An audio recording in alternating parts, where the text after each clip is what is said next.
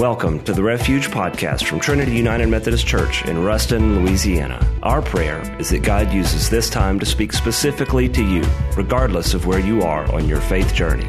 We'd like to also invite you to worship with us every Sunday morning at 10:45, either in person or online at last week we were continuing our sermon series, the Third Verse sermon series, and we talked about not falling asleep in church, and we told a story about a beetle rod, which kept people awake in the old days of the Puritan church. And Becky reminded me that she's a deacon, and that was what the deacons did. So I made Becky Clark a little beetle rod today, and I thought if any of you start to nod off, maybe she could use it. She didn't really like it. She felt like it wiggled too much, and it wouldn't really do what it was supposed to do. So at any rate, I tried.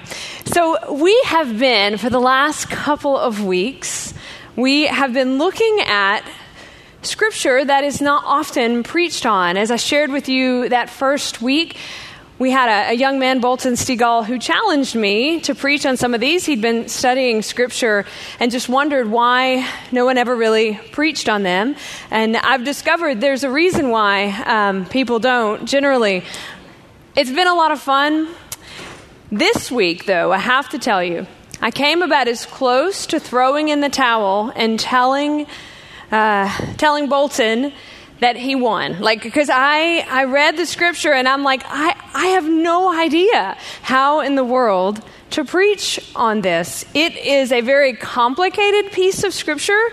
It is strange and a little bit troubling at times. So challenging is it that there's not even a video this week. When we couldn't even figure out how to do that. Part of it is because it is a complicated piece of Scripture. It's a snapshot into the early life of the calling of a prophet, and in particular, the prophet Ezekiel. And it's one of those things that you could study for months and years, maybe your whole life, and not even fully comprehend the depth of what is happening in this particular passage. And so to give a little bit of background about Ezekiel was from the tribe of Levi, and he planned to be part of the temple priestly service. And that was going to happen on his 30th birthday. That was the tradition at the time. In fact, as you may remember, Christ really entered into his public ministry when he was around 30 years old. So that was pretty common. And he was going to be a priest, Ezekiel was, like his father before him, and his father before him, and his father before him. Kind of had it all planned out. He had married a woman whom Scripture called the delight of his eye. And that is really high praise, because at that time there was a lot of arranged marriages. And so for them to really be in love was a beautiful thing. But then everything changed when Ezekiel was 25 years old. Babylon came and, led by Nebuchadnezzar, conquered the Israelites and laid siege to Jerusalem, destroying much of it, killing many people. And they took Ezekiel, along with about 10,000 others and his family, and brought them to Babylon. And they were living at this detention camp, which is by the river Chebar. It's southeast of Babylon, also called the Grand Canal. And this is where they lived, in this particular area. Not at all what he had planned for his life. But like all human beings, he began to adapt, I'm quite sure, because we are highly adaptable creatures to our environment. And sometimes things that at first are so offensive or awful to us, we get used to over time. They just become our new normal. And so this went on for him. But on his 30th birthday, he had this vision down by the river in which he saw God. And from that began a series of conversations with God. And that's where we pick up our Scripture reading today. It's in Ezekiel in the 3rd chapter, verses 22 through 27. So if you have your Bibles, I invite you to open them and follow along. Ezekiel 3, 22 through 27. It'll also be on the screens behind me. Hear these words. And then the hand of the Lord was upon me there, and he said to me, "Rise up, Go out into the valley, and there I will speak with you." So I rose up, and I went out into the valley, and the glory of the Lord stood there, like the glory that I had seen by the river Chebar, and I fell on my face. The Spirit entered into me and set me on my feet. And he spoke with me and said to me, "Go shut yourself inside your house. As for you, mortal cords shall be placed on you, and you shall be bound with them so that you cannot go out among the people. And I will make your tongue cling to the roof of your mouth, so that you shall be speechless and unable to reprove them, for they are a rebellious house. But when I speak with you, I will open your mouth, and you shall say to them, 'Thus says the Lord God,' let those who will hear, hear, and let those who refuse to hear, refuse, for they are a rebellious house." Did you catch all of that?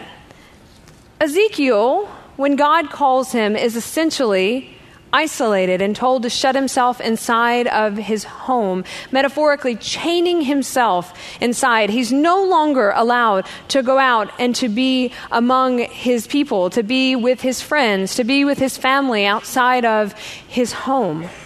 And then Ezekiel is told he is not to speak at all. We don't know whether he couldn't speak or just was forbidden to speak by God, unless God was directly speaking through him. And that was the only time God said that he would open his mouth, is when he was ready to speak a word. And so he couldn't even have conversations with anyone. I mean, his wife might have liked that. I don't know. But he was no longer allowed to talk. He couldn't go talk to his friends. He couldn't go talk to his family outside. He couldn't defend himself. He couldn't do anything with that particular sense unless God said so. But then there's more. If you keep reading, God told Ezekiel to lie on his right side for 390 days and to bear the punishment for the people of Israel. And then when that was finished, he said, "You're going to lie on your right side for another 40 days to bear the punishment for the house of Judah." And during this time, God put limits on Ezekiel's food and drink, only allowing him to eat bread that at first God said would be cooked over human dung as a sign of God's anger toward the Israelites. And when Ezekiel protested and said, "Look, God, my whole life I've never eaten anything unclean," God relented a little and said, "Okay, you can cook it over cow dung." I mean, can you imagine the smell? So it takes what would have been a pleasing aroma of bread cooking and changes it. And then Ezekiel had to shave his head and his beard. This is what he's been growing his whole life. It was a sign of his connection with God in the priestly house, and so he's to completely shave it off. And I could go on. God actually asked for a few more things, but I figured that we're only going to really have time to touch on a few of those, mainly related to our scripture reading in which he was asked to isolate himself and told that he would no longer be able to speak. Now, do you see why I'm a little tempted to wave the white flag here? I mean, this is a very complicated conversation with God. What God is asking of Ezekiel almost feels more than any human being could bear. So where in the world do we go from here? What does this extreme prophet who lived thousands of years ago and his relationship with God have to say to us who are living today? Well, I gathered my biblical scholar, Becky, the deacon, and we had some conversation about this, and it was actually a very helpful conversation as we processed back and forth what it could mean, why this particular scripture. And so the first thing that I see in this, the first real lesson relates to our words and the importance of the words that come out of our mouth, particularly if we have laid claim to Christ's call upon our life. If we say that we are part of the body as hands and feet in the world, if we say that his Spirit dwells within us, and we know that we have been called by him to go and be a witness, how important do our words become? Because our words, they shape us. and they define us. Our words give us life, and they tell others about us. They tell them what is in our heart, and in this way, they have great power. Ephesians 4:29 says this, "Let no evil talk come out of your mouths, but only what is useful for building up as there is need, so that your words may give grace to those who hear, and that they don't grieve the Holy Spirit with which you were marked for the day of redemption." And we know from Genesis that God spoke a word, and from that word, creation was set into motion, and all that is and ever will be came from that word. And so we know as believers, and even those who maybe are new to the faith or who are just hearing it for the first time, we know that words can bring life. The author of the book of John takes it a step further, and he says that Jesus is the very word of God. He was there in the beginning, and that word, the one that he spoke over creation, was Jesus. But inasmuch as we know that words can bring life, we also know that words can bring sorrow, and they can bring death as well. We say that thing, "Sticks and stones may break my bones, but words will never hurt me," right? But they do hurt, don't they? They really do. They can send us to some very dark places. They can impact whole communities with the things that we say. The book of James warns about this in the 3rd chapter. It says, "Likewise, the tongue is a small part of the body, but it makes great boasts. Consider what a great forest is set on fire by a small spark. The tongue also is a fire, a world of evil among the parts of the body, and it corrupts the whole body, sets the whole course of one's life on fire, and is itself set on fire by hell. With the tongue, we praise our Lord and Father, and with it we curse human beings who have been made in God's likeness. Out of that same mouth comes cursing and praise. My brothers and sisters, this should not be so." Tough stuff, but man, this is so true. We know it. We have seen it in our lives again and again and again. We are capable of saying some remarkable things, and we stand and we sing our songs and we give praise to our God. And with that very same mouth, we say things that are not at all in line with the God that we love and serve. And those words can sometimes destroy our witness. In the last days of Christ, think of the words that were used to taunt him and wound him. Crucify him. Crucify him. We would rather have a known criminal than you. If you are the Son of God, save yourself. And Peter's words, "You have to be mistaken. I don't even know the guy." The laughter and the jeers and the ugly words, it causes the women to weep as they hear them. But in the midst of that darkness, the very word of God, Jesus, who was with God in the beginning, who is God, spoke words of hope. In the middle of all of that pain, hope for the man on the cross next to him. "On this day you shall be with me in paradise." Hope for those who had sinned against him and whom in future generations would. When he said, "Father, forgive them, for they know not what they do." And so there is this tension always within us about our words. And God saw this in Ezekiel. You have to wonder what kind of man Ezekiel was before that call was placed on his life. Maybe he was a smooth talker.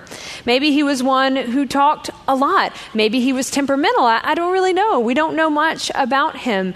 But we know that God wanted him to be incredibly careful with the words that he spoke. And the reason why was because he wanted him to be a living example of what it meant to be in line with God. He wanted, when Ezekiel spoke, for people to know it was God speaking. That is an incredibly powerful thing. And so Ezekiel had to spend a very long time saying nothing. What would that look like in our own lives? If when we spoke, people knew it came from God. And the only way really that is possible is if we are so incredibly careful with the words that we speak. Otherwise, Why would anyone listen to a word that we have to say? Now, we are not perfect, obviously, but we are in that place of moving towards perfection. We are those who believe that God's Spirit is always at work in us. We are ones who have to be the first when we have messed it up to say we are sorry and to humbly go and seek to do it better next time. And maybe that means we have to also learn how to be quiet sometimes. We don't have to have a response for everything that someone throws at us. Maybe it is better to step back and to pray about it and to say nothing until we are clear that the words that will come out of our mouth next are not the words of our own corrupt hearts, but they are the words of our God. It's a very hard and complicated thing to do. The other thing that happens is God asks Ezekiel to set himself apart.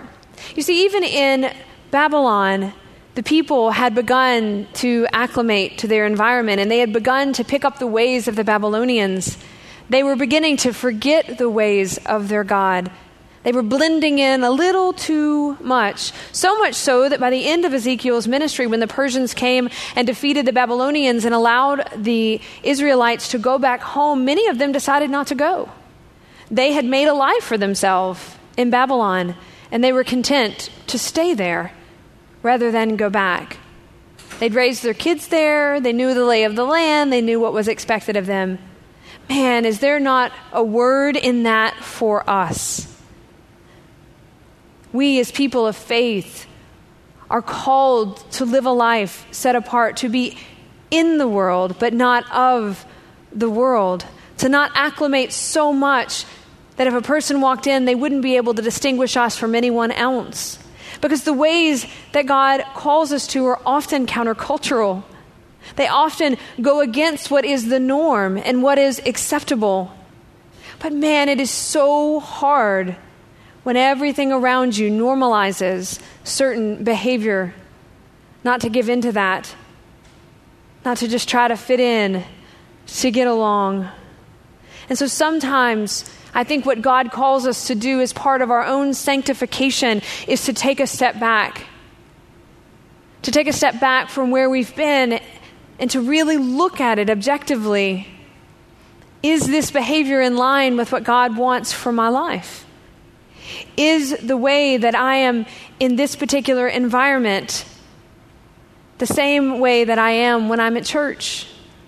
Is it the same way that I am when I'm with my family? Is it the same way that I am when I'm out with my friends?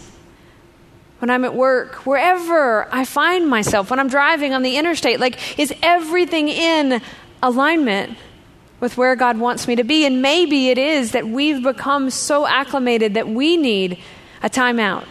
We need a little time apart to really look at our life. But he doesn't want us to stay apart forever. Eventually, God allows Ezekiel to go back and to be among the people when he knows that he is able to do so. And eventually God allows him to speak again a little more freely when he knows that he has trained his tongue and is much more thoughtful about what he says. There's a story about King Henry III of Bavaria. He grew tired of the court life and tired of the pressures that were always around him. And so he had this idea that he wanted to live his life in a monastery and become a contemplative. And so he went to the leader of the monastery and he said that he wanted to do this. And the leader said, "Do you understand that the pledge here is one of obedience? And because you are a king, that might be very hard for you." And the king said, "Yes, the rest of my life I will be obedient to you as Christ leads you, if you'll let me live among you." But the leader of the monastery wouldn't do it. He said, "This is what I want you to do. I want you to go back to your throne, and I want you to serve faithfully in the place where God has put you." And when King Henry died, it's a true story, a statement was written, the king learned to be obedient. And that is the call upon our life. It is one of obedience, bringing all parts of ourself into alignment with God's will for our life, learning to be cautious with our words, learning to be careful about the ways in which we represent him, because we do represent him. If we say we are his followers, if we who claim that cannot be trusted, then what hope is there for the world? And I know that feels really heavy, but it's important. It is important that we hear it. You know, another reason I have read that Ezekiel may have been muted is because God was afraid that he was going to try to soften the message that God had for the people, and God needed Ezekiel to say it just as he meant it. Not to try to make it more palatable, not to let them off a little bit and say, well, God's mad, but not that mad. Like, he really wanted them to know, he wanted them to hear his words directly. And so we have to be thoughtful. We have to guard our words. We have to guard our lives. And we have to learn, wherever we find ourselves, to stand in that place of obedience. Is it hard? Absolutely, it is hard. Every day is a struggle to do so. I know that y'all try, and I know that I try, and I know that at times we don't get it right. But the call is to keep pushing forward, to keep stretching ourselves, to keep growing, to keep living a life examined, to never grow stagnant in our faith. Because it's in those moments when we begin to fall away from where he wants us in our life. One of the ways that we come together and we spend that time praying and thinking about God and his will for our life is in the sacrament of Holy Communion. It's also this reminder of sacrifice and what it means to give one's whole self to God. And this is what Jesus did.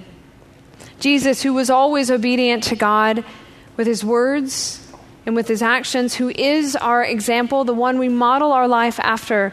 He sat at a table with his disciples, his last meal with them, and he took a loaf of bread and he wanted to show them what it meant to be a living example.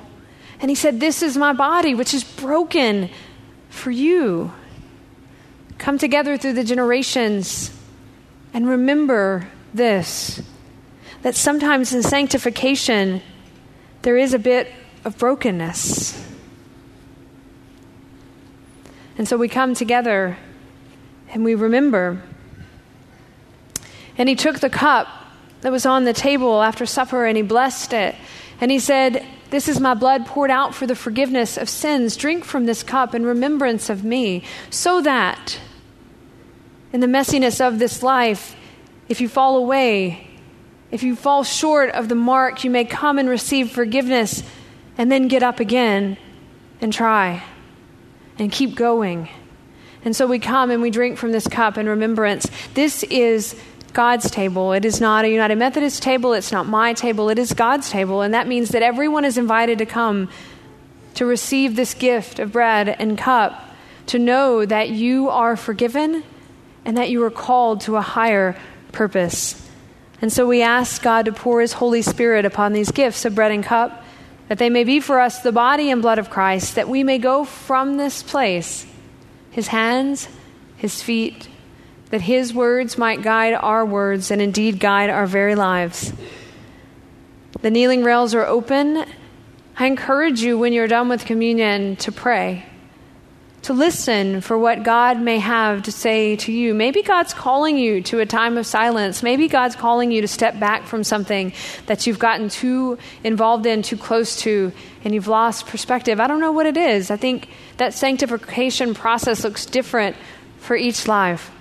As we take communion together, we have 5 different stations. If you're over here, then you'll exit this way and come to the station on the end. If you're here, you'll exit this way and come to either of these stations. There's a gluten-free station here, and it's the same here. You exit to your left and re-enter the opposite way. So let us pray. God, you know us. You know our ways. You know the good and the bad about them. But God, I just pray now as we come and we bring all of who we are to you, that you might receive it and you might help us to move closer and deeper into that space that you have for us, that you would guard our lives and guard our mouths, that you would help us to truly be the people you're calling us to be. And In the powerful and precious name of Jesus we pray. Amen. Thanks for listening to the Refuge Podcast. To find out more about the Refuge and Trinity, visit us online at www.trinityruston.org.